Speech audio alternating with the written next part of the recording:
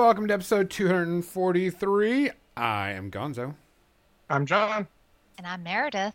Welcome to a special guest episode. Today we're going to have Meredith on here as someone that does a lot of vendoring. She works with Turbo Dork. She is like a super prevalent actress and got like all these cool IMDb stuff. And she is like super rich beyond belief because, anybody that has an IMDb, page is gotta me. be super rich. Yeah. All those credits paying my mortgage. Yeah, good times. We're going to talk about, so this episode we're going to talk about vendoring at conventions, working at Turbo Dork, talking about convention season, also some of the new paint lines and painting hobbies, also her life and what she's done. But before we do that, we got to get to the business. We want to thank Musa on Minis for hosting all of our files and getting it up for everybody so we can have it. Make sure you go and check them out and use the code MORETHANDICE and you can get a percentage off of all of the products in their store. We want to thank Parabellum War Games also. Don't forget, you can use More Than Dice there also and get 10% off your first order. If you like good quality miniatures and a good regiment game, they're the people to go to. We also want to thank Turbo Dork, one of our sponsors, provides some of the greatest metallic and color shifting paints on the market right now. Make sure to check them out. Maybe I can get them to give us some more gift certificates. I was going to say, do we not have a well, we'll have to fix that. We're going to have to fix that. We were just doing gift certificates for a while. Yeah. Don't forget about Midnight Heroes. They are doing some great chibi miniatures, also a great company, and they will be doing a Kickstarter soon. And of course, we'll have them on the show to talk about the Kickstarter when it actually starts to happen, because they're going to be doing an STL Kickstarter for some miniatures, so people can get that stuff pretty quick for a new line that they got coming out. But also don't forget about their miniature game that they have, and they're going to have a surprise miniature for Warfare Weekend only. You'll have to wait and see that. We're working on that file and look right now as we speak. So with that said, let's get to what everybody definitely 100% wants to know. Meredith, what you drinking tonight? I am drinking a very wonderful cocktail, which is an Adapino liqueur, which is a pine nut liqueur that comes specifically from Santa Fe Springs. Not Santa Fe Springs, Santa Fe Distillery in Santa Fe, New Mexico. And I've got an ounce pour of that with a half ounce of Bullet bourbon. And then we have a strawberry hibiscus shrub and a little bit of some bicarb water. Soda water. Sorry. I sound everything's very British in my world. I was raised by wild Brits, but I'm not at all British. So I say dumb things like aubergine and stuff. But yes, I'm drinking a beautiful pine nut and hibiscus cocktail that I made and I've been enjoying for the past month now. So this one drink I've been drinking for a month. See, Captain Izzy, she measures too. You have to measure your booze. If you don't measure your booze, you're not going to get a good cocktail. Otherwise, just drink it straight. What's the point? Cocktails are an art. Look at the glass. Like if you can see this, I know for those on the audio side, you can't see the glass. See, yeah, just drinking straight. That's fine. Why even put in a glass? Just drink it out of a bottle. I mean, why dirty a glass? I don't want to look like an alcoholic. If you're drinking out of a bottle, then you have a problem. No, you're not. That's the problem. Is just you have to do too many dishes. I mean, tell that to me and my bottles of wine. So, John, what's on the Yes, menu that is for you my tonight? cocktail for the night. Mine's much simpler. Mine is just Mountain Dew Code Red, since I still have some left from the Code Fireballs, and that's mixed with Red Stag cherry. I want to call it whiskey. It's not really whiskey, but Okay. cherry and whiskey mix. They can't really call it whiskey anymore because it doesn't have enough whiskey in it. I feel like you need to mix that with some cheer wine too. Could they have that at the local store? I just don't. I mean, I'm a simple 2 steps in a small glass, not that small. It's a big gulp. I'd give It's you a the big gulp, measures, John. but it only matters in this cup. I measure everything in this cup because that's what I make. I'm I've had going it. It does for blend pretty good, and it's tasty. Nice. I'm going for straight Maker's Mark tonight. Nothing else in it. Not a lot. I did have to get my booster Friday, and so Saturday I was like, bleh, so I'm just going to have a little bit of drinks tonight. So if anybody does like a lot of Hell Hydrates, that's gone, and I just can't participate in it anymore. So, You could drink water. You should also drink water. do we have that in the house? Please drink water. It is very important. There are 3 things I drink in this world. It is water, it is alcohol, and it is coffee. And it is too late for coffee. I drink 2 of those things. Yep. No, I just didn't. I was like, I'm just going to stick with a little bit of alcohol. Not much. I mean, me too. Only a little bit. Only a little bit, the entire bottle. It was not the whole bottle. It was maybe half of the bottle today. I've been drinking since, like, I don't know, 10:30? I thought you were going to say since you were 10. No, actually, funny story. I didn't start drinking until in my 30s. Wow. Interesting. My fiance, actually, the same way. He didn't start into his 30s either, so. At a certain point, when we started working for Games Workshop, you realize they're all alcoholics, and then it's just a self-defense mechanism. Wow. So journalists and Games Workshop employees have a lot in common.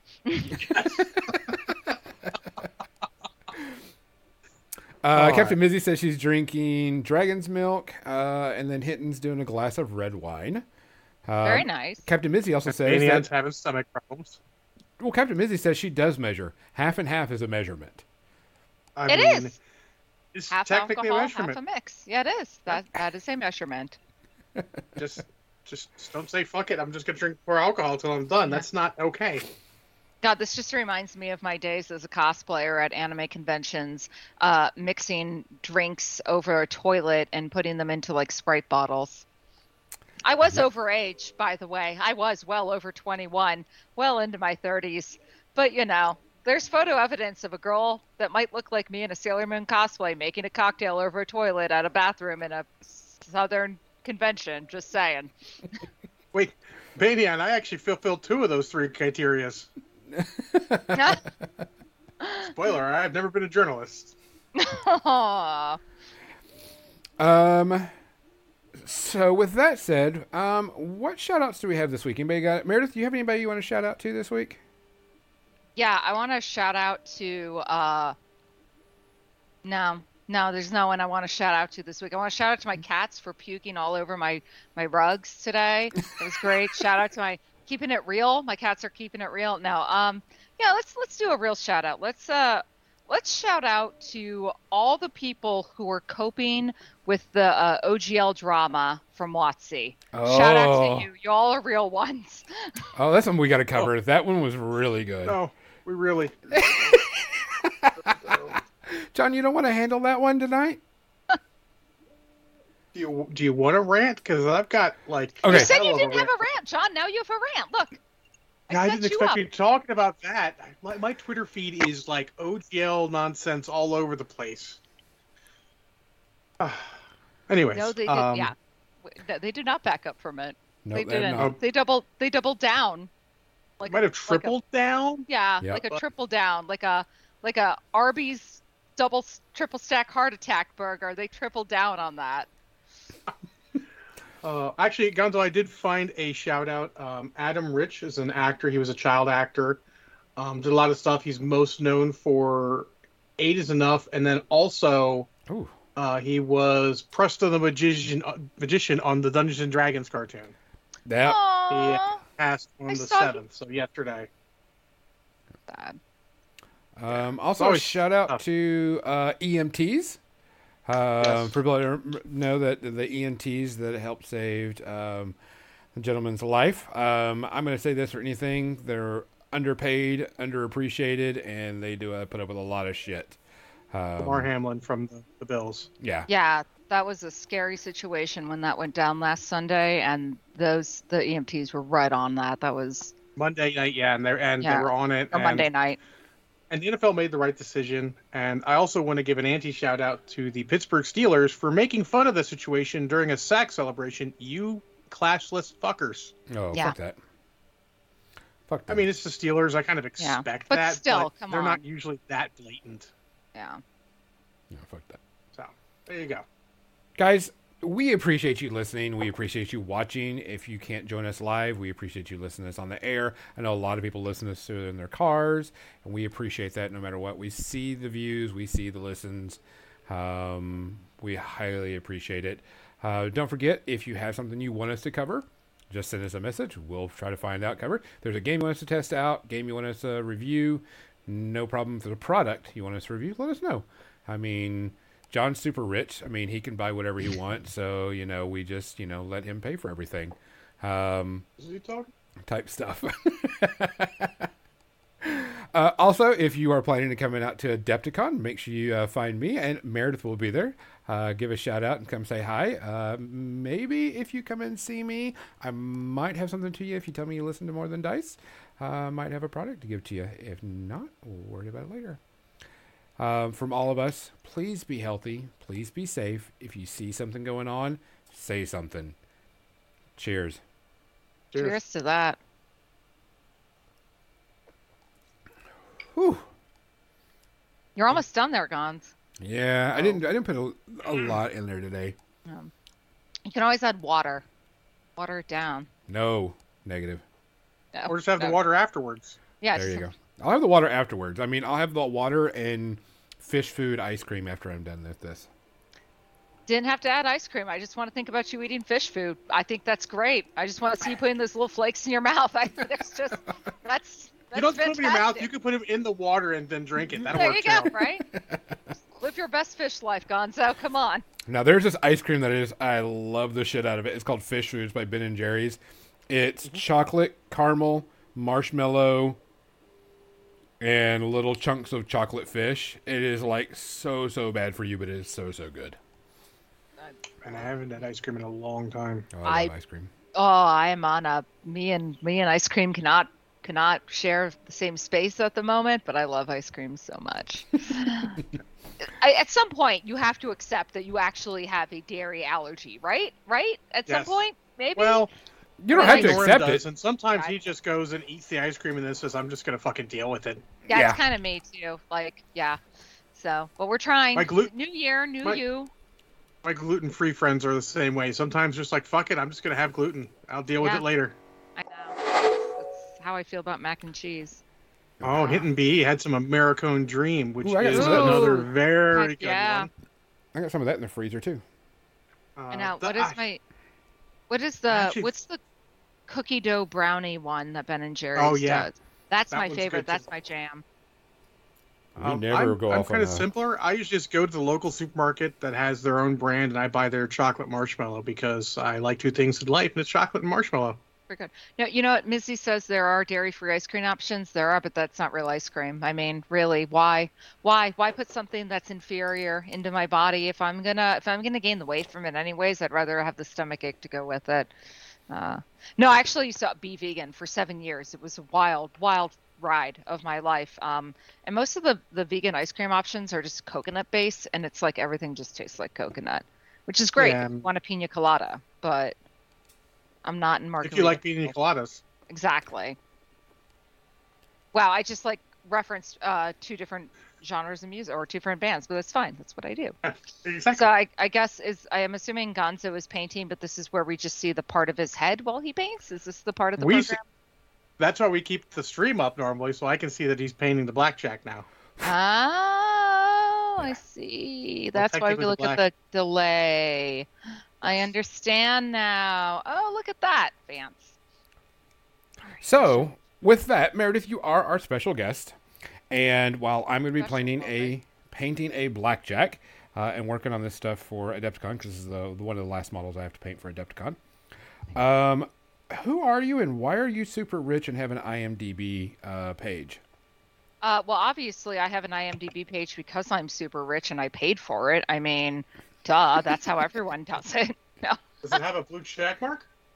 Yeah, but it says this person may or may not be important because they were verified before the system came. Or what does it say? No, this is a legacy verified account. It may or may well not be played. notable.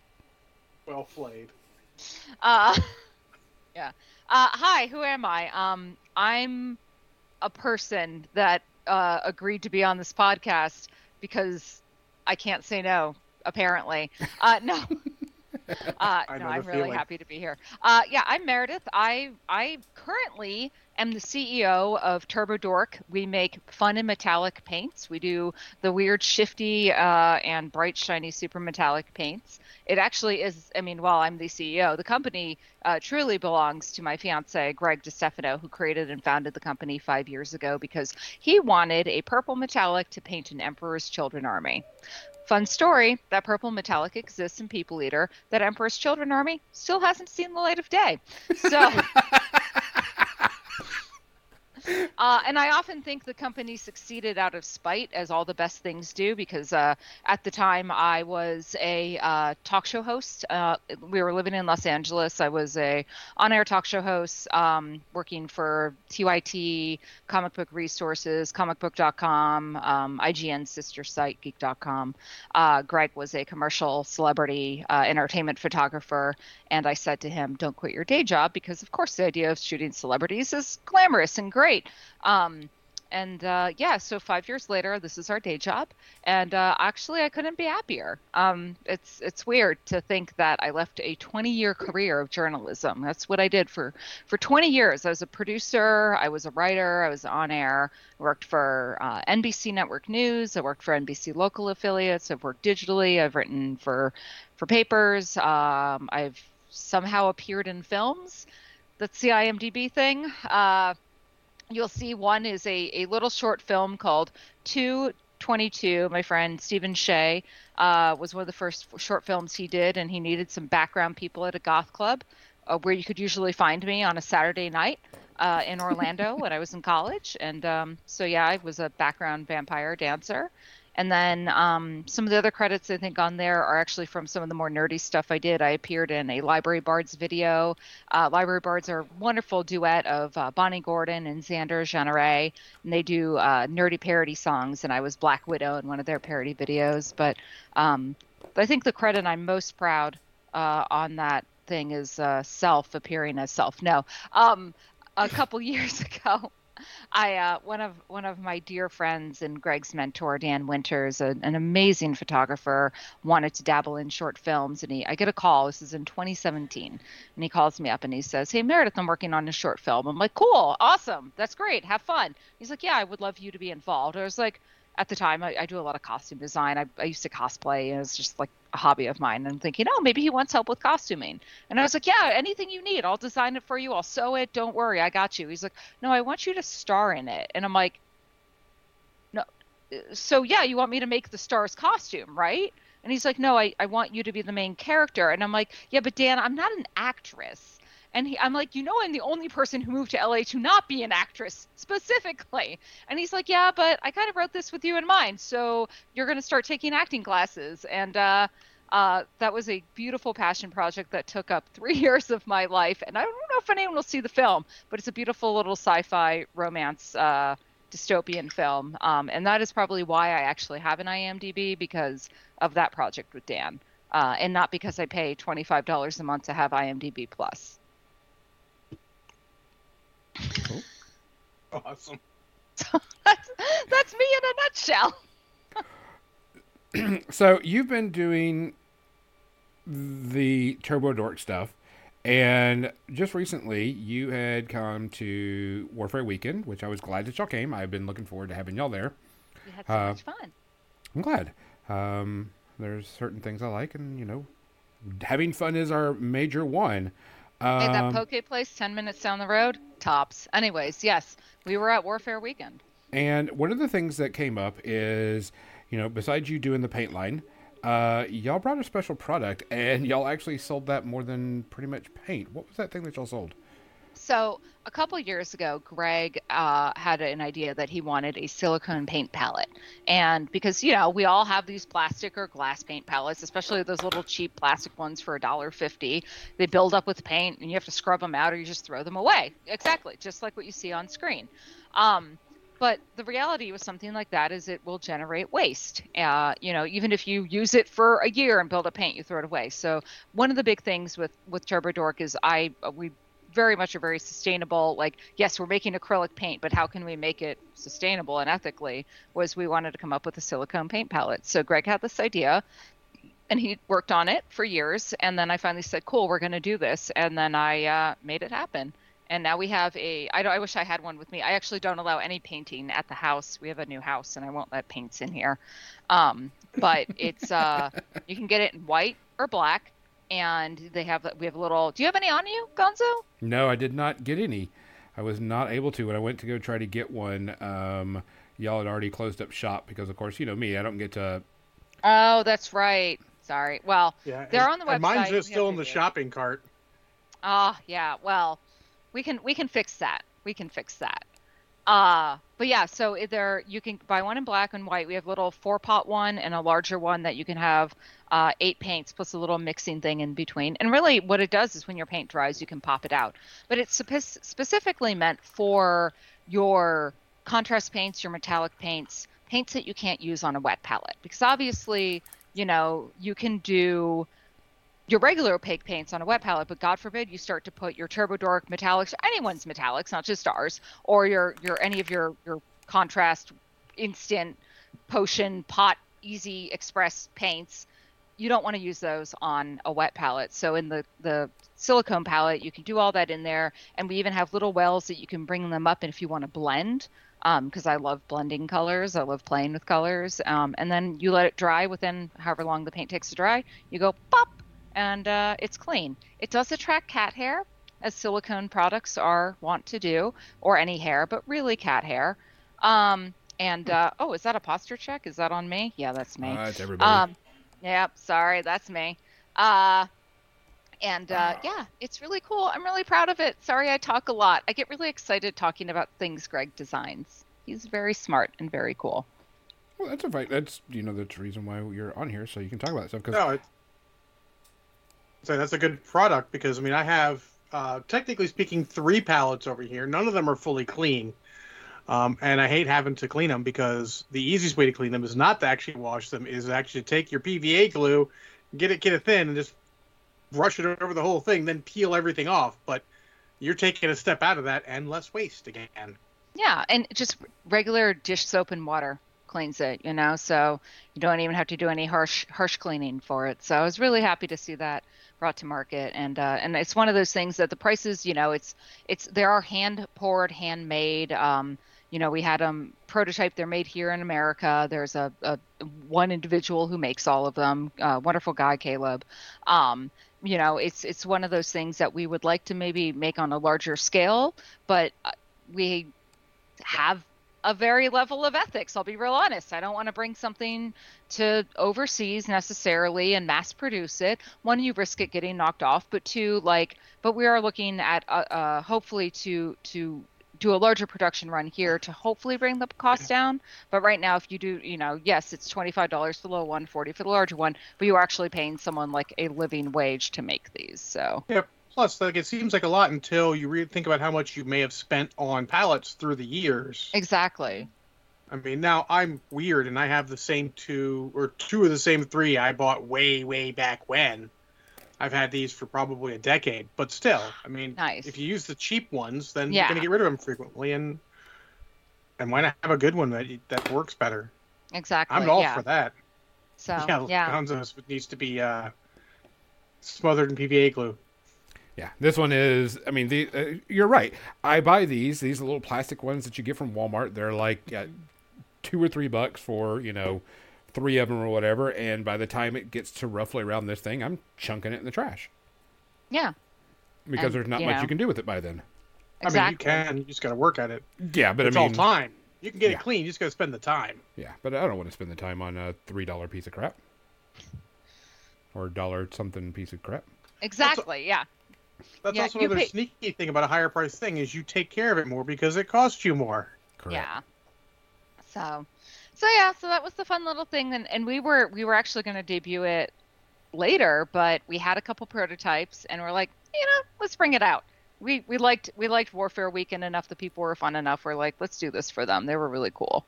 Oh, nice. Well, I know that you and I were talking about it, and it came out, and you were like, "These things are selling really well, and people are really liking these." And I was like, I didn't even know what they were until that y'all had them until you started talking about it, and I was like, "Yeah, No, we hadn't even launched anything about it. It was like a true soft launch at Warfare Weekend, and we sold more of those and we did paint, which it's a catch-22. You go to a show where people know your product and they use your product, but paint, you don't need to buy paint that often. Like maybe your blacks and reds and whites and yellows. So it's nice to we're learning to diversify. Like what other products can we bring to market that no one else is really doing.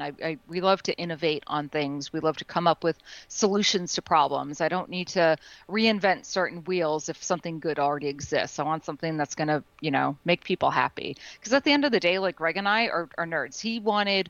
When he started TurboDork and he put he came up with 16 colors and he put them online, his kind of hope was well, maybe some friends will buy them and I can buy some more of my gray shame.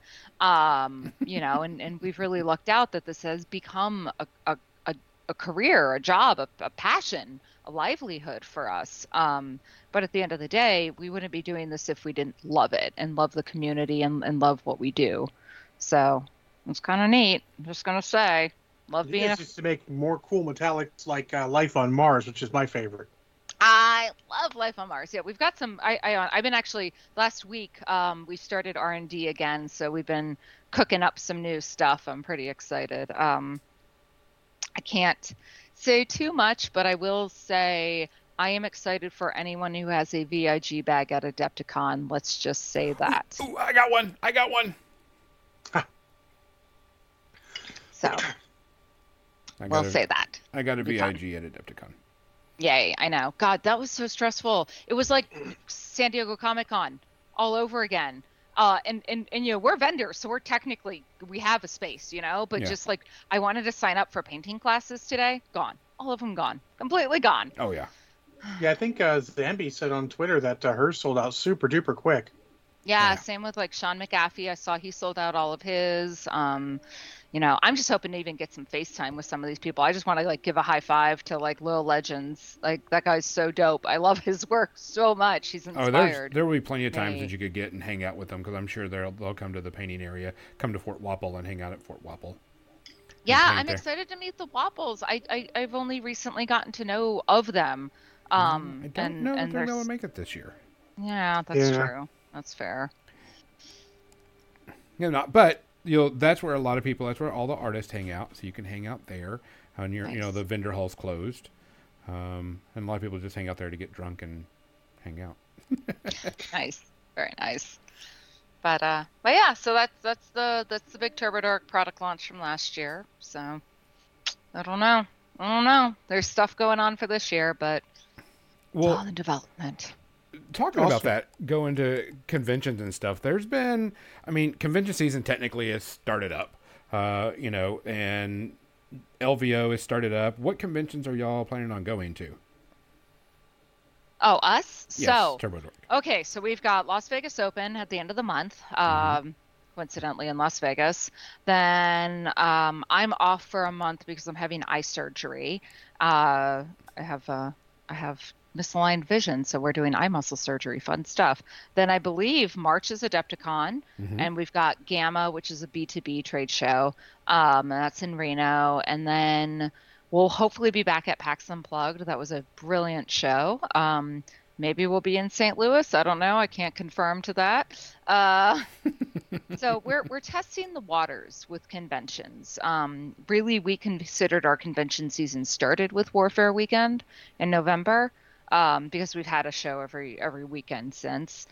We haven't really done shows, and we want to see if it's even something that's profitable for us.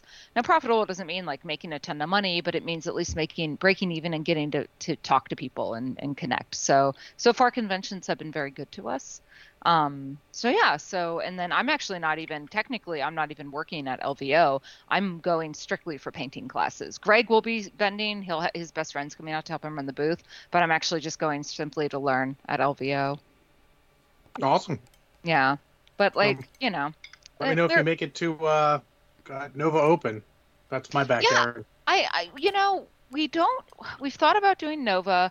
Atlantis Comics and Games, Atlantis Games, they sell for us at Nova. Okay. Yeah, but we've thought about if we do go to Nova, we'll just go and maybe drop in at their booth and just hang out. So Well, let me know. I can make an appearance if that happens. Heck I don't yeah, usually go to Nova so much. I'm not so much tournaments anymore.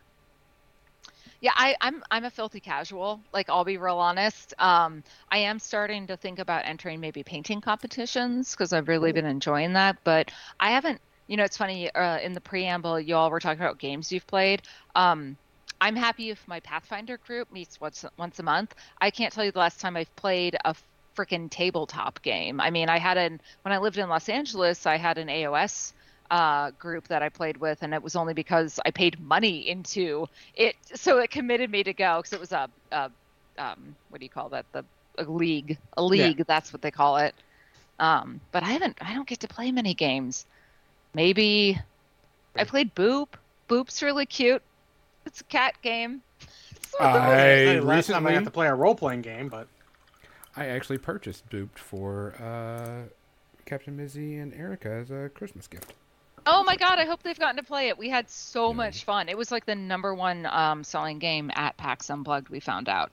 So, but yeah, the convention circuit has been crazy. So, a little history about myself. I may have mentioned I used to cosplay. I used to love cosplaying. I was one of those kids who would like probably spend more money on costumes than I would on food for myself and go to anime and pop culture conventions cosplaying, and I loved that. And so I've attended conventions as a fan.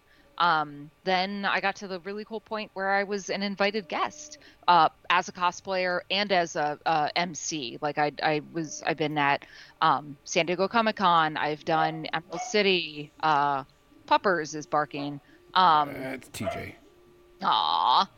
You know, and I've been really grateful in my actual like professional career to be invited to host main stage or live streaming events. Now I'm on the complete other side of things as a vendor. And that actually, I'm gonna be honest, is kind of the coolest. Because, you know, as a vendor, there's not a lot of expectations on you. Everyone wants to be your friend because you have something cool that you want to sell. And you just get to be a nerd. Like, I was actually probably a little bitter on conventions for a while. Just because, you know, when you go hard in that fandom, it can be a little bit of rough life, and you know, not everyone's the greatest person. And I was like, I don't know if I want to do conventions. If we're showing, maybe I'll just sit it out. But it's reignited my love for fan events again. And the gaming world itself is something I'm new to going to those shows, and you know, the people have surprised me, and not in a bad way. Maybe at LVO it's in a bad way, but the other shows I've done, it's been pretty good. I don't even think LVO will be a bad way. Most of those guys there are okay. I mean, like I'll make fun of tournament players.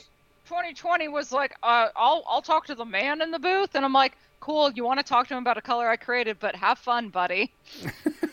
So, as I said, I work in customer service, and unfortunately, that's prevalent. I've worn my 2 newest hires are both military wives. I said, look, sometimes people are just not going to listen to you. You're going to transfer them to me.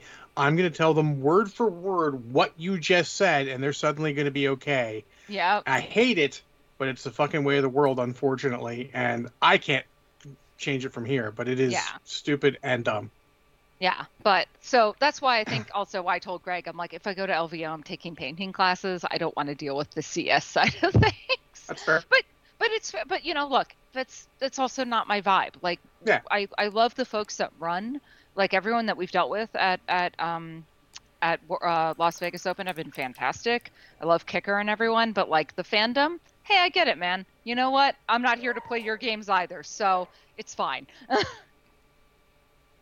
I'll go win another $400 at blackjack like I did last time. Well, there you go.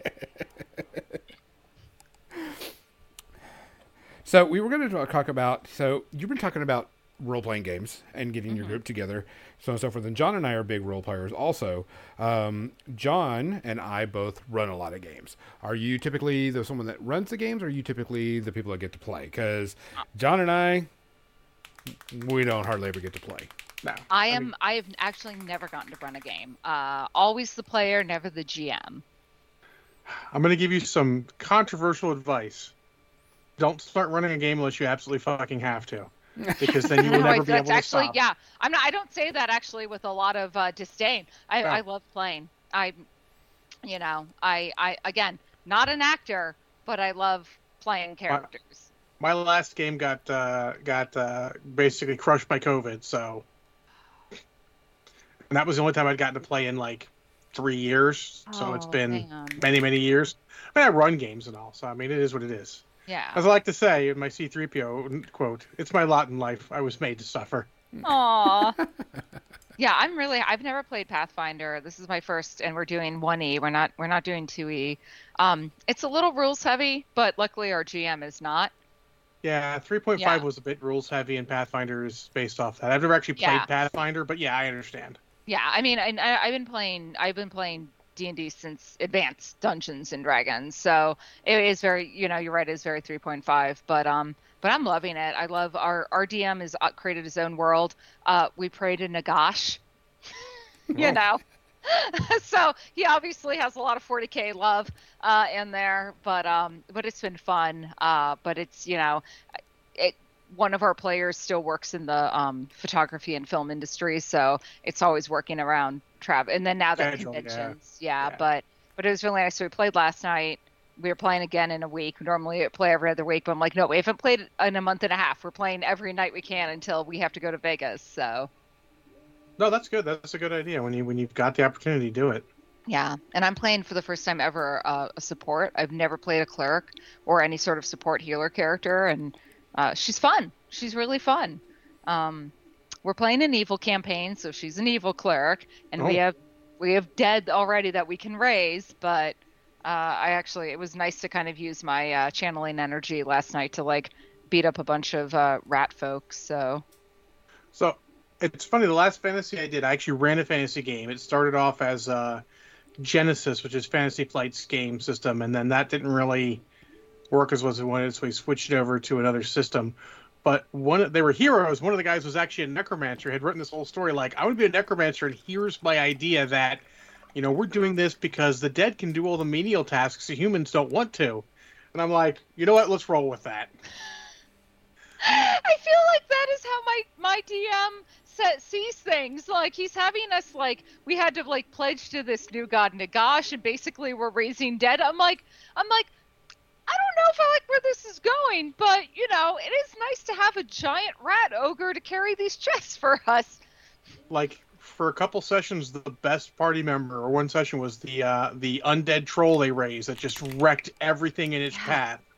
Yeah, Greg raised this rat ogre last night who's got claw bite claw, and I'm like, don't get rid of him, keep him. He's the MVP of this group. So I know. And then now we're planning a one shot with one of our workers. She's gonna GM a one shot, and I'm pretty excited because that'll be in 5e. And Greg's never played like traditional D&D, and I haven't played a 5e since it came out. So I haven't played D&D since 4th edition, so. yeah.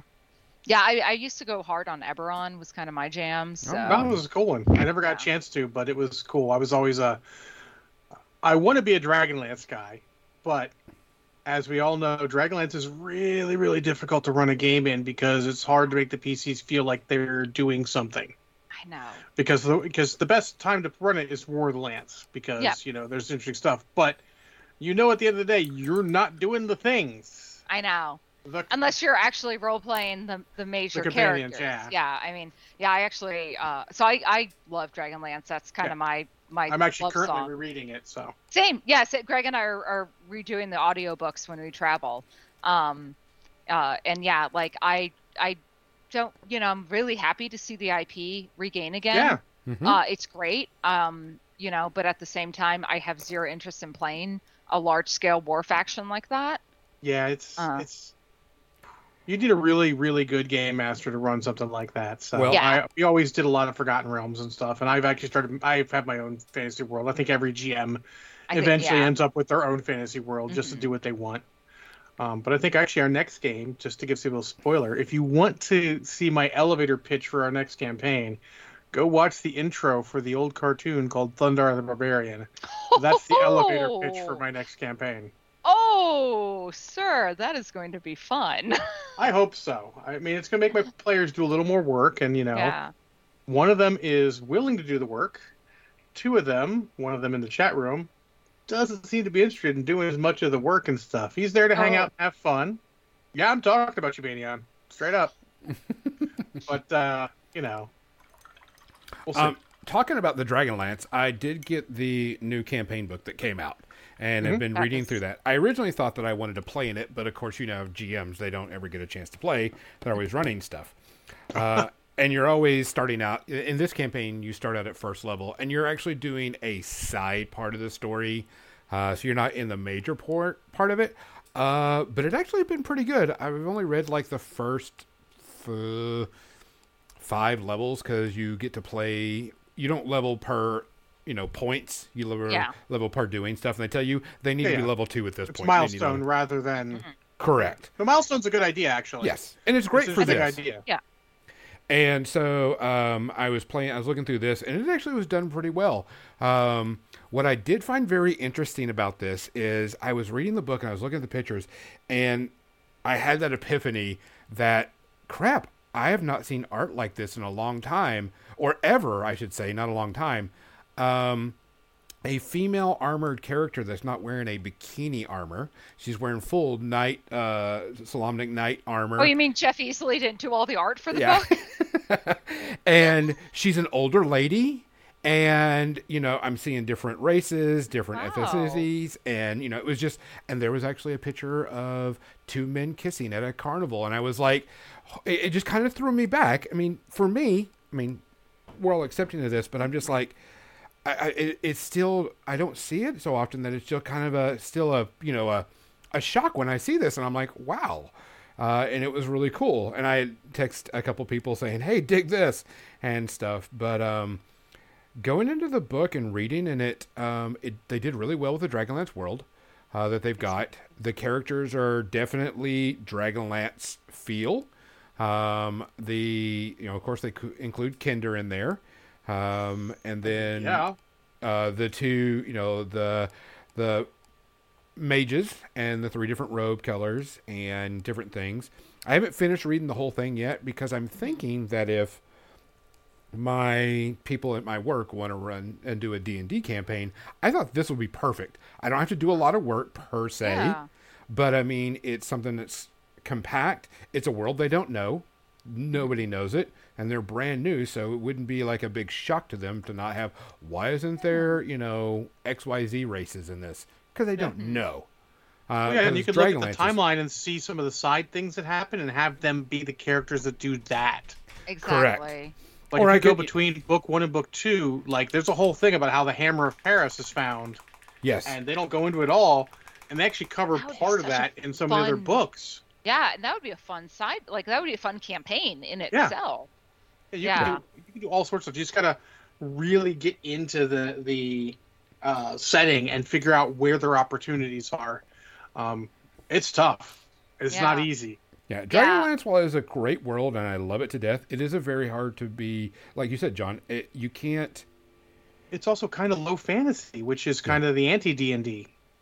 And the thing is you're not the center of the story in this, whether you like it or not. You're not the center character. The thing is, you just got to scale the story right so they seem like the center, right? Correct, and that's what this like campaign the characters does. in Rogue One aren't the center of the story, but they can feel like it. Yeah, like Rogue One is like one of the best things that's come out of the Star Wars universe ever, in my opinion. But you really get to see the scale of like what one small ragtag team can do to the overarching good of a story. And I think if someone's going to run a successful Dragonlance campaign, that's how they need to be someone, honestly, I don't want to gatekeep, but if you love the lore and you love Dragonlance, you will know how to run a very successful Dragonlance campaign.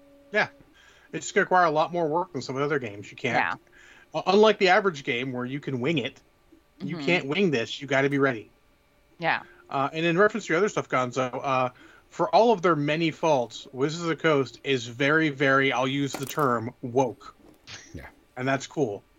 I describe myself as woke, and I don't care if anyone thinks that's a negative. But okay, let's just go into this right now. Here's the thing: the people on the ground level at Dungeons and Dragons at WotC who are doing the writing, the editing, the character and world design are fantastic people. They know it, they love it. They're hiring passionate people who love what they're doing. But you have these executives who are coming from the video game world, who are coming from Hasbro. From Hasbro again, and also their new VP coming from the video game world. They're so out of touch, and all they see are the dollar signs. They want the microtransactions. They want to make all the money. Like, they see that sweet Critical Role money, and they we want some of this. Well, they already have it. Cool. I know. Yeah. They don't realize, but it's... Yeah. Well, there was a quote from the CEO that says D&D is under monetized. And that just gives you all the idea that you need to think about. So, yeah. I know where you're going, Gonzo. Let's just address the elephant in the room of the OGL. And I have a lot of opinions on it, and they're varying. And the first is that the OGL was necessary for D&D survival when it came out. But the way it was written was... You can tell that no one higher up took a look at that fucking thing. They let was it Chris Darcy just do his fucking thing, like, oh, cool, go do your thing, man. Mm-hmm. And, like, from a corporate standpoint, that is not something you ever fucking do. They literally ended up creating their own worst enemy. Yeah. That would be Pathfinder, for those of you at home. Yeah. And while I think what they're trying to do with revoking something that was meant to be unrevoked is... ill-advised at the very least, skeezy, maybe. Corporate. If they can legally do it, look, I know you guys are raging. Stop raging about it, and don't get on the WotC employees' case. Yeah. They can't control it. If it's legally possible, they'll do it because they're a fucking company. And I'm here to tell you, you get Meredith doing stuff that she loves, but she still has to look at the bottom line. If she can't make a living going to cons, she can't go to cons. That's the harsh reality of it. And if they can't keep D&D going without doing something stupid like this, then maybe they can't. Now, I think they can, but... I think they can. I think they just want to make... I think what you said, you hit the nail on the head, is they see the money coming in from certain actual play shows that are driving the industry, getting their own animated television shows where, like, their own movies have failed, and they want that money, and they realize that the licensing worked out by certain companies. They're not going to see that dime, so what they're going after are all these other people who honestly are never going to be that. You have this once in a lifetime thing that happened organically from a group of friends that happened to be in the right place at the right time with the right fan base and the right skills and you're never going to see that. Exactly. You're never going to see that. And all the people are worried about, like, oh, I don't like this. If I make $75,000 or more, they get a cut of my profits. Unless you're a creator and a good creator, you're not going to make that much money in a year. You're not. I thought it was $750,000. I think it was $775,000. I don't remember. Whatever the number is. Yeah. Whichever so number either is way, still you're high not... enough that you have to be good. Yeah. And if you're that good, I'm here to tell you, you probably don't really care that much. If you're that good, you're going to create your own game, not based on someone else's IP. Like at the end of the day. And there are plenty of other games out there that are great. Yeah. Plenty of games.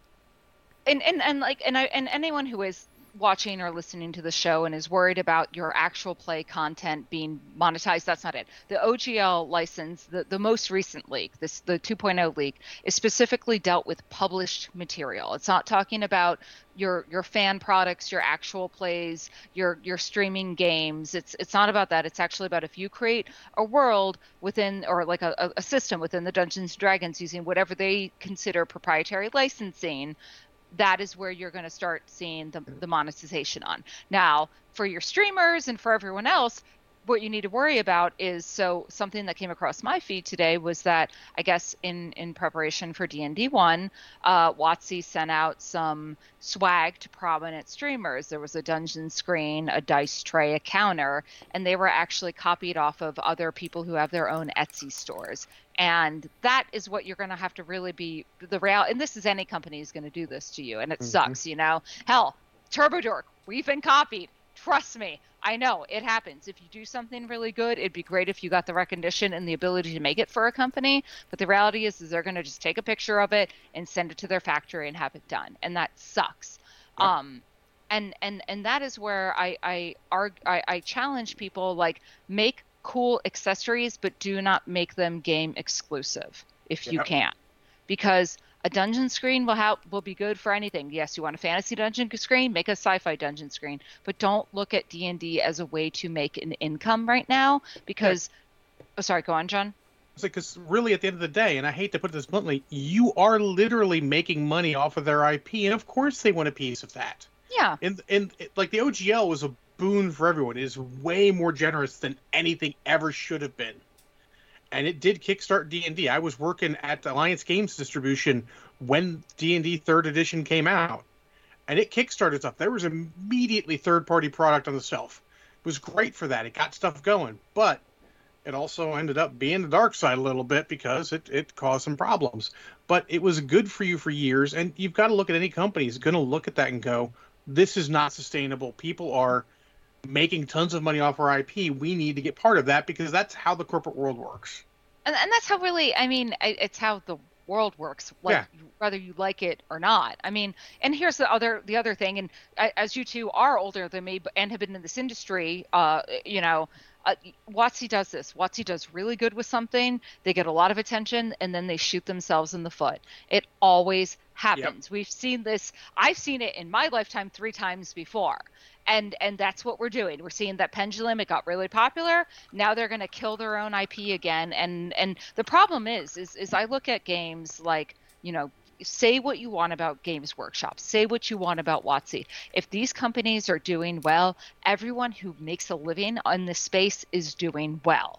And those are the bellwethers. Those are the companies that we need them to succeed for all of the rest of us to rise. And I hate to say it. I hate that that's the fact. But I mean, I've been working in this industry, for 30 years now, 20 plus. I don't want to age myself too much, but yeah, we've seen it. We've all seen it.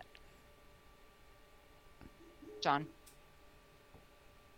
Sorry, I froze. My thing froze. Yeah. No, yeah, you make good points. And actually, it's funny that you say that my old podcast, Famous Out John, we used to say all the time that a healthy Games Workshop was good for the miniatures companies. Mm-hmm.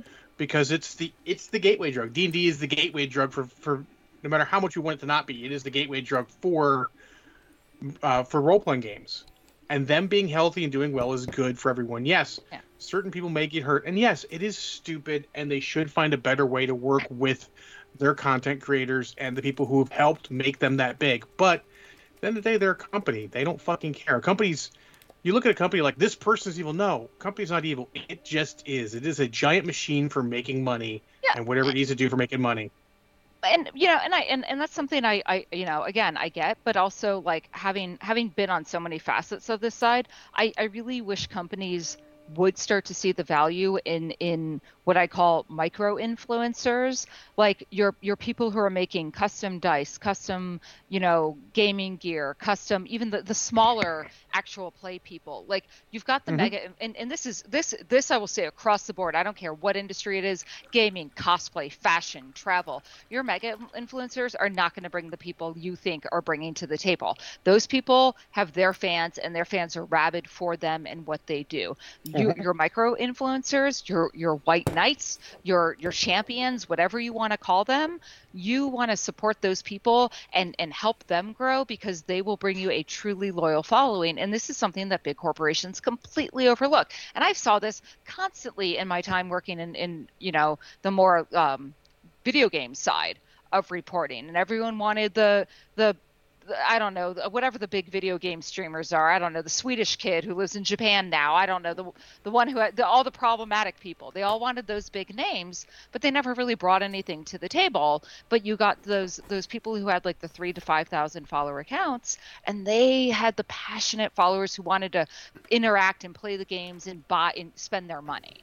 And I really think, like, I doubt anyone from Hasbro is watching this podcast, but if you are, like, I'm not an idiot. I've been working in this industry. You can check out my LinkedIn. It's far more impressive than my IMDb. But seriously, like, I really wish these companies, all companies need to get out of their head that, monetization, yes, we all need to make money to keep something going, but you need to also make the fans happy. And I don't mean like... It's sustainable money, not just money, much like it's... You can make a lot of money real quick, but you're going to hurt people. But if you do it a little less, you get that sustainable money. You build that fan base. It's like, okay, so D&D 4th edition wasn't what I liked, but I still buy it because I love D&D. And, we're going to make do until, the next edition we'll find some fun stuff. You get those people because they did that with 3rd edition to 3.5. Then 4th edition came out. People bought it. Not everyone loved it. It wasn't for everyone, honestly. It was a little too much of a departure from what they were doing. But they had a lot of loyal people who stayed with it through that and then jumped back in at 5th edition, and now they're super happy. Yep.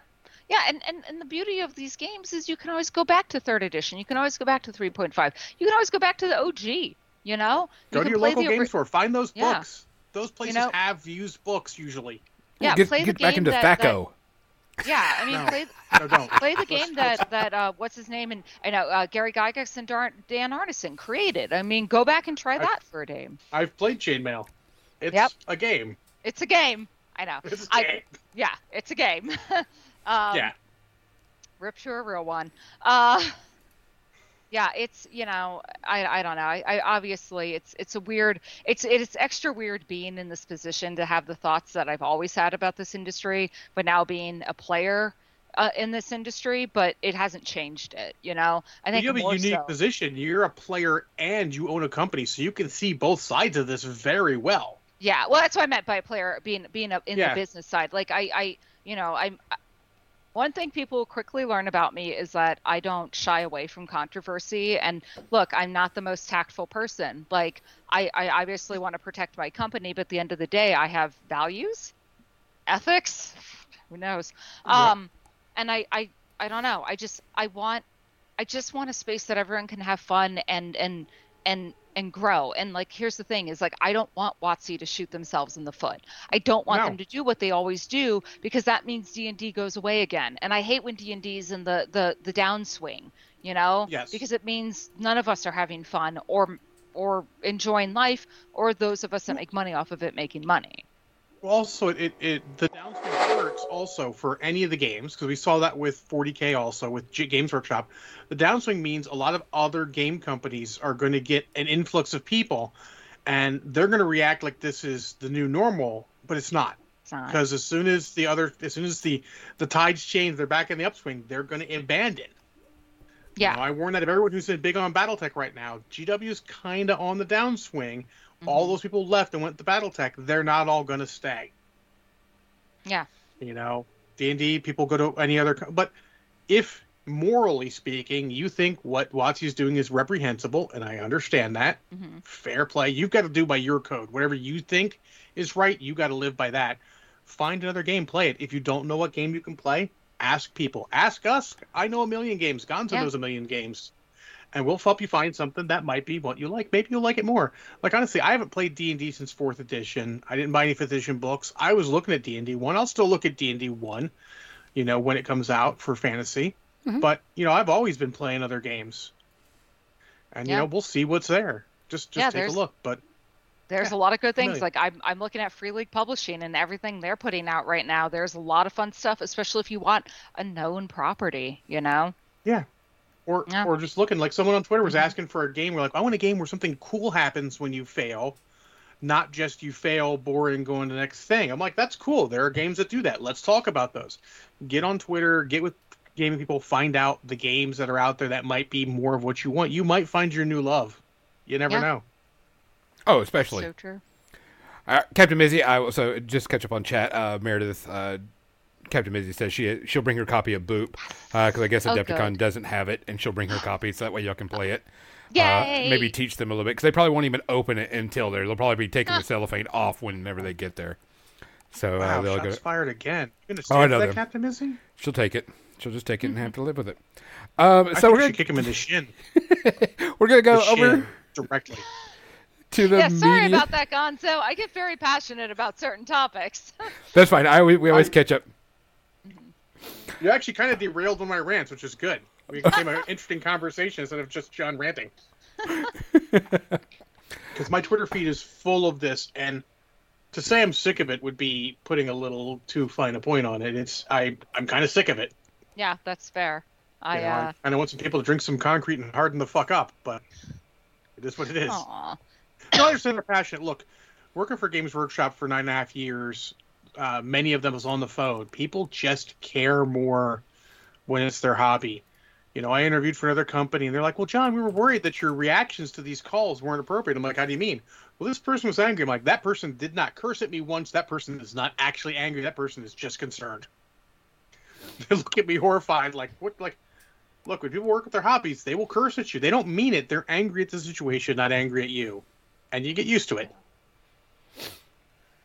Oh All my right. gosh. It is Yeah. now media section time. John, how many you got tonight? One. One. Okay. I have 1, 2, 3, 4, 5, 6, 7. Meredith, how life. many you got? What was the question again? Sorry, I just How read many like how many media things you got you want to talk about? I have 3, Okay. but one of them might cross over with you. Okay, yeah, I think one of them is going. So I'll go ahead and go first, and this will be a quick one.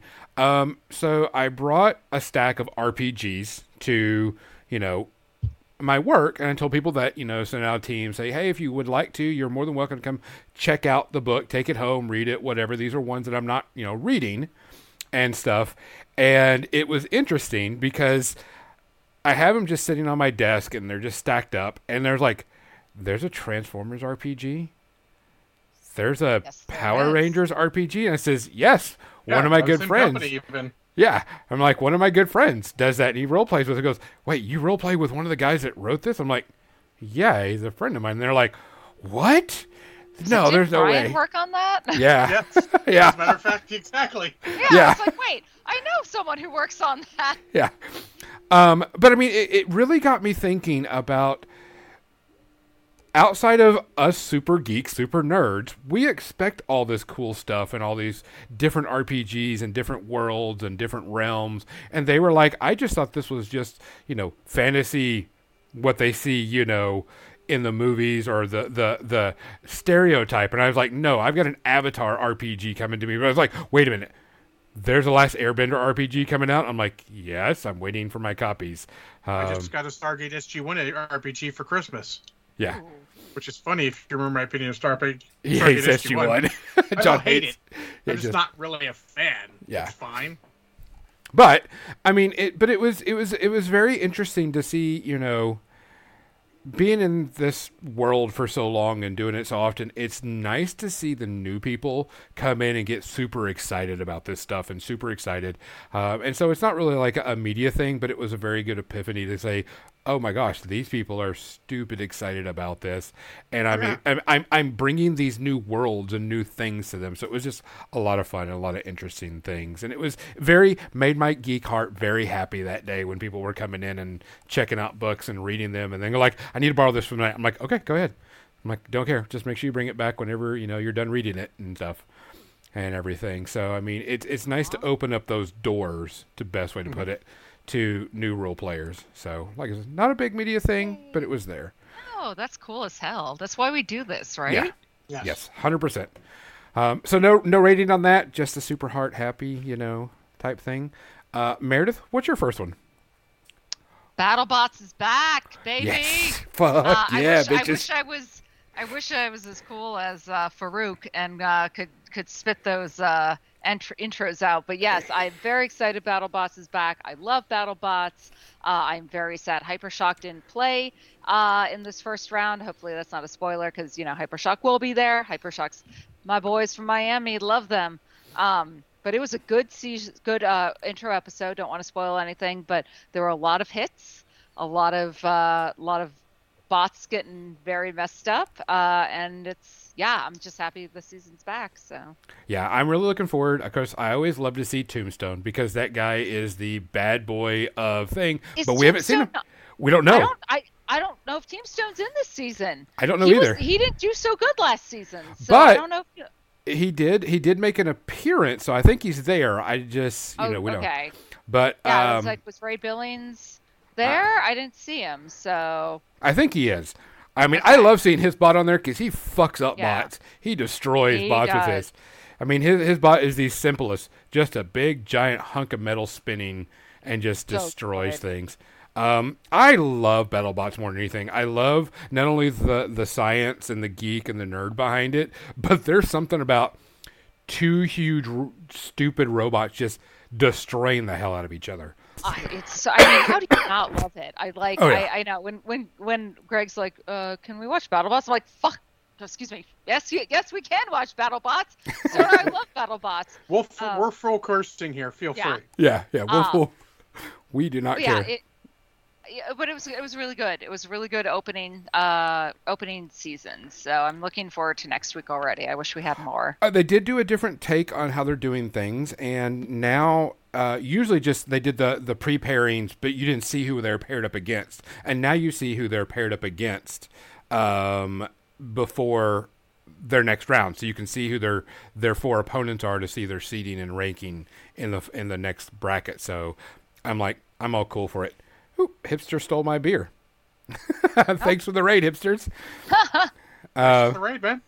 Thanks for the raid. But yeah, I love BattleBots. I love seeing. I mean, I fast forward through some of this stuff because I don't, care about it that much. Yeah, I don't need the preamble. I like the fights. I love hearing Farouk because Farouk's sayings are just amazing. He's the best. A pirate is free. You are a pirate. So, I mean, I enjoyed it. I thought it was a blast. I can't wait to see more of it. What do you give it so far? Oh, you explained the scale to her? You haven't explained the scale? Oh, yeah. She knows the scale. It's gonna get like so we have Cats to Casablanca, right? That's our scale. One of our scales. Cats being the worst movie ever made, Casablanca being the perfect. What was the other scale? Cats and Casablanca was the only one that I like. Actually, my brain,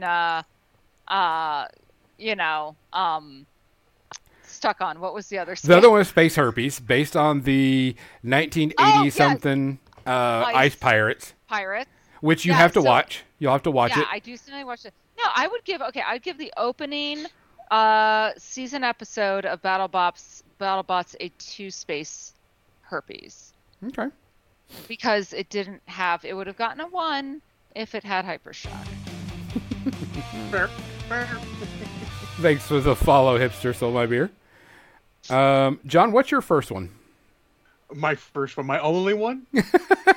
So I told you, I might have told you, that there's a movie I wanted to watch. It was New Year's themed that I never got a chance to from, in this case, turns out to be from 1995, called Strange Days. Oh, yes. It was not streaming anywhere. So I found a copy for my region on Walmart and bought it. 2 days later, it's streaming on HBO Max, of course. Because that's sort of my luck on that. But I did finally watch that, and it's basically Ralph Fiennes, Juliette Lewis, and Angela Bassett, and it's set in the 1999, the New Year's Eve, basically turned to the year 2000, and it's I'll be honest, it's a very simple movie when you get down to it. It's got some interesting parts, some interesting sort of. It's very cyberpunk, actually, considering that it's only set 4 years after the date it was filmed. Filmed in 95, or came out in 95, so filmed in 94, and then released, then set in 2000. But it's got some good cyberpunk sort of ideas with the whole thing where you jack into people's memories, you live them and experience them through this VR headset thing. And it's just basically a mystery conspiracy plot thing. Anyone who's watched enough movies will watch this and immediately figure out the majority of the plot. That's fine. It's still interesting through the whole thing. Not necessarily great. It is rated R and very rated R. I found some of it a bit unsavory, to be honest. It's one of Catherine Bigelow's first movies, and it was written by James Cameron, which I noticed in the credits. I'm like, oh, it's standard James Cameron writing. Solid, but not exceptional. I did enjoy it overall. I think Ralph Fiennes and Angela Bassett both gave great performances. The rest of the cast is fine. Juliette Lewis, apologies to anyone who's a huge fan of hers and never thought she was a great actress. She's fine-ish. But it's enjoyable if you like that sort of cyberpunk theme, sort of more mystery what's going on than action, but it does have some action beats. I gave it 2 space herpes. It's enjoyable. Catch it on HBO Max. You don't necessarily need to buy it. I'm not upset I bought it, but I'm not I was a little disappointed when it came out on streaming afterwards. So worth a watch. Maybe watch it around New Year's so you get that sort of New Year's effect on it. But yeah, not like a go out and must see it now. And how many space herpes? I just had 2. Oh, did you say 2? Sorry, someone came through. My fault. So Guns doesn't pay attention to me at all. Womp womp. So I course, started watching, everything I can. John is still behind on Willow, and of course, we're not going to spoil it. I think. I'm gonna try and complete. It's last episode this week, right? I think so. Yeah, so I'm gonna try and get it all. I mean, there's 5 days in this week. I can't possibly have to work 3 of them late. Cannot possibly. But Yeah, you say that. Yeah, no. Well, I have a backup plan. Just need my internet connection to not be shitty. Friday, my internet connection was kind of shitty. You try answering calls with a 7-minute delay in some cases. It's fun. Oh no. No, it's not. No. Anyways, go on. What should I- So I'm not going to comment on Willow. I think it's gotten better as the episodes have gone on. By the way, I will comment on that once the season is over with. I'll give a final rating, but I'm still caught up on that. Which will likely next week, but non-spoiler still. Yes, non-spoiler still. Also, the new episodes of Bad Batch. Okay, I watched the first 2. I'll give it a rating after that. But Is it Clone Wars? yeah, it's the Clone Wars. Yeah. Yeah, no, you're not in it. But I did watch Strange World, which is a Disney movie about. I gotcha. Yeah. The one that didn't nearly one. promote enough. Yeah, it didn't promote it Yeah. at all. None. Zero. Zip. Nada. Barely anything on it. And it was just okay. It was just all right. Had some good feel-good stuff in it. Had some good artwork, good animation, good characters, type thing. Nothing huge. It was just a meh type movie. And I can see why they didn't push it, because there wasn't much to it. It is a story with an agenda behind it, about working with Mother Nature and so on and so forth, and you see that from the very beginning.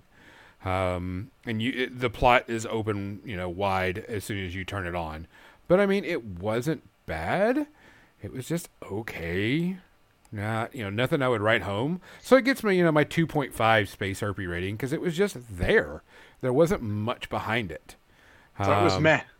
Yeah, it hits that meh 2.5 Space Aw. Herpy rating. Eh. So, Meredith?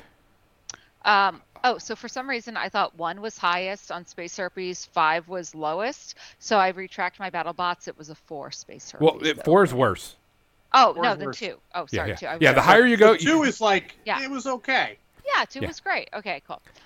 So we just finished Andor, and I loved it. I know it's probably controversial. Look, I love Star Wars, but the anything coming out with like the Rogue One and Andor stuff has been my favorite so far. It's so great to see this little facet of the Empire. We talk about Dragonlance. We talk about a story that we know what the heroes do and how they do it. And here we have like just an amazing little like pocket of an episode or of a series. And there is a jailbreak episode that I have to say is just one of my favorite jailbreak episodes of all genres of that. I definitely would give it a 1 Space Herpes. It would get a Casablanca from me. I don't know. I loved Andor. It was good. I stopped basically when he got sentenced to prison. I realized it was good quality. Had no complaints with the quality. I just wasn't enjoying it, if you understand. Yeah, no, I get that. And you actually probably missed the best episode of the season was the Oh, prison escape one. It's still there. I can go back Yeah, and watch that's it. true. whenever I You get a can. chance. You when, can. Yeah. When things are on the up, yeah. I can watch it. Yeah. But when things are down, I don't watch that. And Yeah. like I said, the quality was there. I loved the episodes there. It was all like, this is all very good quality. I just was like, it's like I said, it's like The Dark Knight, the movie. Yeah. I would never say it's a bad movie. It's not a bad movie. It's a very well crafted. It is a cinematically is a good movie. I just don't fucking enjoy it. That's fair. I Yeah. watch it. I'm like, this is negative as fuck. It's not what I want to see. Yeah, and for me, like where I am right now in my life, what I was looking for from a Star Wars thing, Andor ticked those boxes for me. In a way that Awesome. Obi-Wan, I gave up on Obi-Wan. So I think Obi-Wan ended okay. And actually, Oh. if you want to give it another chance, okay, there is a YouTuber who does. She's a professional fight choreographer. Fight participant. She does that Yeah. stage fighting. I'll try to remember her name while I'm looking through this thing here. She does an overview of it that I'm not sure if everything she sees there is intentional, Mhm. But if she is, it's fucking amazing. Okay, that's It cool. ends a lot stronger than it starts. Oh, good.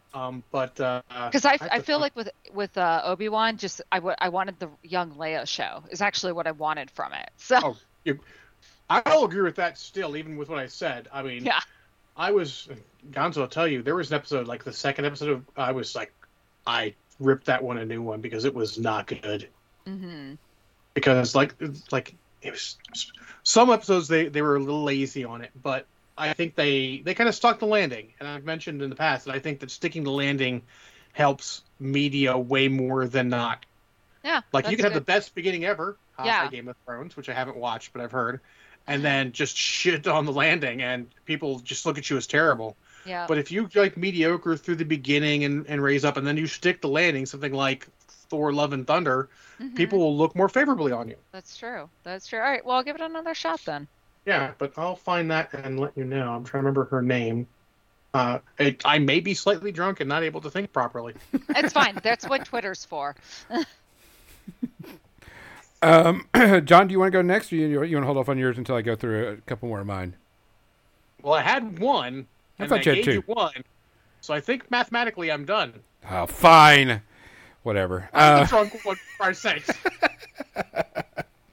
So, a while back, I tried watching this show and I couldn't get into it, and so I put it on hold. And I guess the series finale just finished, and I started watching His Dark Material. It's on HBO Max. It's based off of what the Americans got as the Golden Compass, and it's season 1, 2, and 3. So each season is one of the books. And it's built as this girl is supposed to be the savior of the world. She's going to do everything. She's going to save, get all these prophecies going on, and she's going to be the hero of the world. I'm like, okay, I'm all behind this. I got it. I like this. The world they're in is kind of a steampunky type world. Cool. It's got magic. Cool. Season 1 was really boring. It was very, very slow. I was not happy with it. I would give it a meh for seasons. I was not happy. I'm not going to spoil it because the season just ended. So, I'm not going to spoil the ending. But if you build the character as the savior of the world, she better be the fucking savior of the world, or you're just ruining the entire story for me. And that's what happened. And so when I was watching it, season 1 was just meh. Season 2, I really liked. I thought it was great. I thought it was fun. I thought it was interesting. Season 3, first half, really good. Second half, I thought it was, or I should say the last 2 episodes were crap, in my opinion. And I was really upset with it because they build it as this, XYZ story, and this person's supposed to do XYZ to save the world, and it didn't go that way. And the thing is, I get it if it was not supposed to go that way, and it was part of the story, but don't give me 2.5 seasons of this character supposed to save the world, and you shit all over the story. And so I was not happy with it. Season 2, really good. I'd say probably like a 1. Season 3, everything up to the last 2 episodes were pretty good. Sets, costumes, all of that, acting, no problem.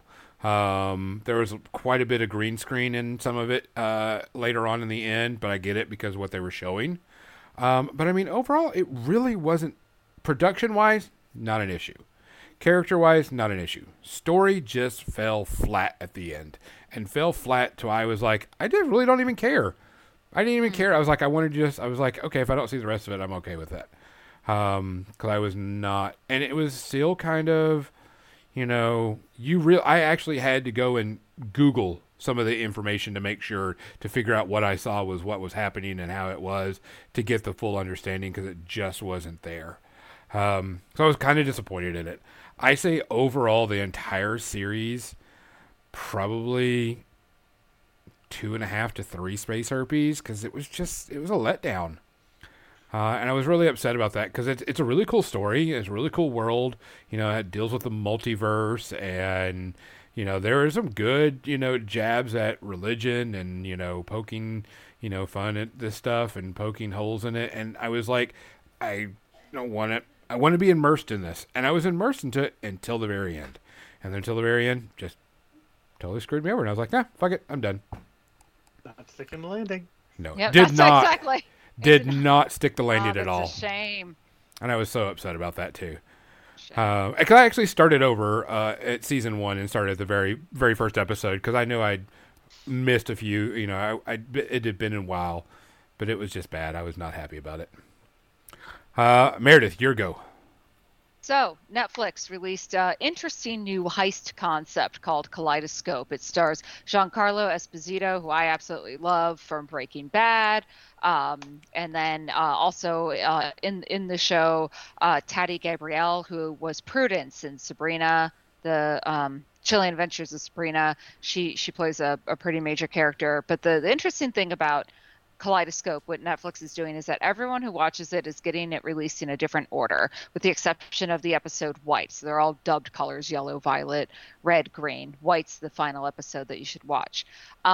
We started off with yellow. I'm glad we did, because that seems like a good introduction. I think they should force people to start with yellow, because that's kind of sets the whole story. And then we ended up with green and then violet. And it's interesting because it's telling different time periods of these characters, of how they meet, how they get together, why this heist means something, what happens after the heist. And it's pretty ambitious. I don't know if it's a good ambition yet. The series overall, though, I've really enjoyed. If nothing else, like I said, Giancarlo's performance is out of this world. It might be, I didn't think anything could top him as Gus Fring, and he is. He's just proven to be a real powerhouse. But I love a good heist, and I do like what Netflix is doing with this, and they've got a pretty powerful cast. So really digging it. I started episode 1, and I'm halfway through episode 2. I don't know what color I'm on because it's all random. You don't know. You don't know what color you're going to get or which one you're going to go with. But from what I understand, everybody says that it's not hard to follow, even no matter what pattern you get. Yeah. Which I'm good with, because if this is something that it would be hard to follow, you would be really pissed off with this show. Right. There is I did look it up, and there is a linear color stream that you can watch it in, so you can get a linear pattern to the story. But just like you, I love a good heist movie. Ocean's 11, et cetera, et cetera. I love good heists type stuff. I think it's amazing. The characters are good. Like I said, I'm only at episode 1.5 episodes in, so gonna have to watch it. I'm liking it so far. Characters are good. Story's good. The reasoning behind it is good. I think this is something that it's either going to make it or break it type thing with this random episodes, and making it where it's not going to feel like you're lost when you watch something. Because when you watch a movie, you're like point A to point B type thing. You mean like my problem with Witcher season 1? Yeah. Yes. Yes. Too many time jumps. A lot of shows that season decided to do weird time skips like that, and that's I'll tell you this with Kaleidoscope, it's not a gimmick. It's not trying to purposely make you think you're watching something at a different time period. I think it's an interesting thing that I hope other shows don't copy, because I think it works specifically in this world that they've done. Yeah, I'm fine as long as they're clear about the time frame. But when you obfuscate it, that becomes like, because you're like, wait, that doesn't make any sense. Like, oh, you motherfuckers. Yeah, you can definitely tell when there's a time jump or there's different, because the characters dress and act different, and hairstyles, and you were able to tell that right off the bat. Yeah, it's more about there's an underlying plot line of that there is obviously someone who is a mole in all of this, and trying to figure out who is the person that's screwing over the team. Is kind of like the gimmick fun thing, and that's why they want people to talk about it. Like, well, like on episode Green, I saw this, so I think so and so is the mole, or stuff like that. So I think it's got potential. It's not great so far for me, because I'm only in episode 1.5 in, so I've got to wait. But I'm interested enough because I love a good heist movie. Mm-hmm. So I'll go with you on that. That was one of the ones I'm going to talk about. My last one really is, it's on Disney Plus also, and it is a Bollywood movie called Brahmastra, and it is a superhero Bollywood movie. Pretty much, it is going to be like their Infinity Gauntlet, the best way to put it. The people grow up and they have special powers, but some of them don't know they have special powers. But there's a secret organization of people that have superpowers, and they got to do all these super powerful, cool things. And of course, being a Bollywood movie, you know you've got some of the worst breaks of reality, and physics is nowhere in this at all. Yeah, but it's refreshing sometimes. Yes. Yeah, it's a good love change it, of pace. actually. Yes, and with this is definitely a good change of pace. It is dubbed in English, so you know if you need that, you're good with it. You do have a subtitled version if you like, but I enjoyed it. It was kind of fun. It was over the top, crazy. The special effects were top notch in this. I thought it was really, really good. Whoever they hired to make sure they got good special effects with the fire and everything. I mean, you can tell it. I mean, blah, blah, blah. But I mean, it was above standard special effects. I was really, really impressed. Now, episode 2 is not going to come out for another year and a half. So I'm like, shit, you know, type thing. Well, now I'm going to wait. Yeah. Yeah. But it's a superhero show where people gain superhero powers that they can do cool things. And, of course, they're trying to stop this main bad guy from coming back from whatever type stuff. It does have your standard, you know, Bollywood music and dance and so on and so forth, which I enjoy. I love that stuff in there. It fits. It's neat. You know, it's their thing. So you expect it. But, I mean, it was a good, fun watch. Better than a poke in the eye with a stick, and better than Strange Worlds. I mean, come on, guys. I mean, this was pretty good. You can tell they put a lot of effort into this and put a lot of good special effects into it. But like I said, it's their big superhero push type thing, and so I enjoyed it. I thought it was good fun. And you can pause it and watch it because it's actually a pretty long. I think it's almost 3 hours type thing. Nice. So, you know, you may have to watch it in spurts, but I enjoyed it. I would give it probably 1 Space Herpy. Just because, you know, if you're not into Bollywood stuff, you're just going to be like, yeah, this is stupid. But, I mean, if you understand Bollywood, you know, type movies and superhero stuff, you'll be like, all right, this is not too bad. This is pretty decent. I love Bollywood movies, so I will definitely check this out. Yeah. Yeah, this actually looks really fun. Yeah. If you like Bollywood, what's the other one that I watched? And all 3 of them are out there. Oh man, what was the other one? And it's like way over the top Bollywood stuff. Oh gosh. I know. What's his current name? Hale Boop made me watch Sing Him before, and that was amazing. Yeah. Sing Him was I'm like enjoyable. I'm a big fan. I will watch every year Mein Hun Na. It's about a undercover detective going into high school, and he ends up having a romance with one of the other teachers. It's really cute. The songs are really catchy. That's cool. I can't remember it, but it's a big superhero. It's a big movie that has like 3 into it, and it's got a ton of over the top. Bahumari or something like that. I can't remember the name of it. I'll have to look it up. Bahubali? That's what Captain Mizzy said in chat. Is it? Yes, it's something like that. It's on there, and it's got all 3 episodes on. I think it's on Netflix, or maybe Amazon Prime. What genre is it? It's a story about one of their, you know, heritage type stuff. Is that the same actor playing 2 roles? No, but it is Bahubali. Bahubali is what it's called. Okay, cool. The beginning is the first one, and it was really, really good. I was like, fuck yeah, I could get into this. Nice. Yeah, there's. I think I've seen some clips from this. It was pretty. Like, they're all pretty like out of context. You're like, wow, that is fucking crazy. Yeah. But the important thing in the movie is if you're still in it when that shit happens in the movie, because that's all that matters. When you watch it from the beginning to the end, if you're in it the whole time, then they've done their job. Oh yeah, you watch this and you're like, holy fucking shit! Some 12-year-old that is all off of his ADH meds, eating Pop Rocks and Jolt Cola, wrote some of this action scene, and you're like, I'm all fucking in. Wait, are you talking about Batman Ninja again? Meredith, have you seen Batman Ninja?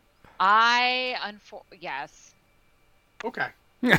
Like, it must be seen. Like I say that. I've seen it. I don't care if you think it's good or bad. I've must seen be it. seen, and you must decide how much cocaine they gave the writers to make that. I've seen it. I don't know if I can even express a judgment on it because it surpasses the Star Wars Christmas special in so many ways. I find it more watchable, but that's fair. It exists. Someone made that, and it exists.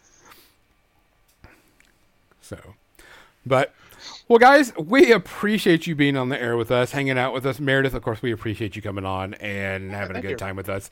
It was a lot of fun.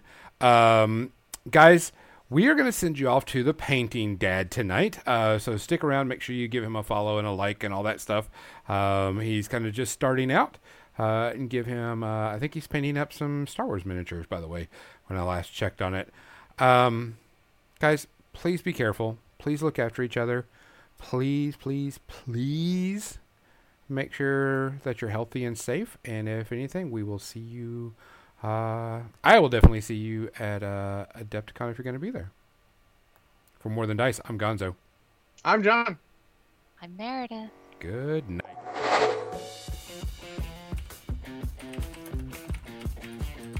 Time to suffer up. Time to go medicate cat.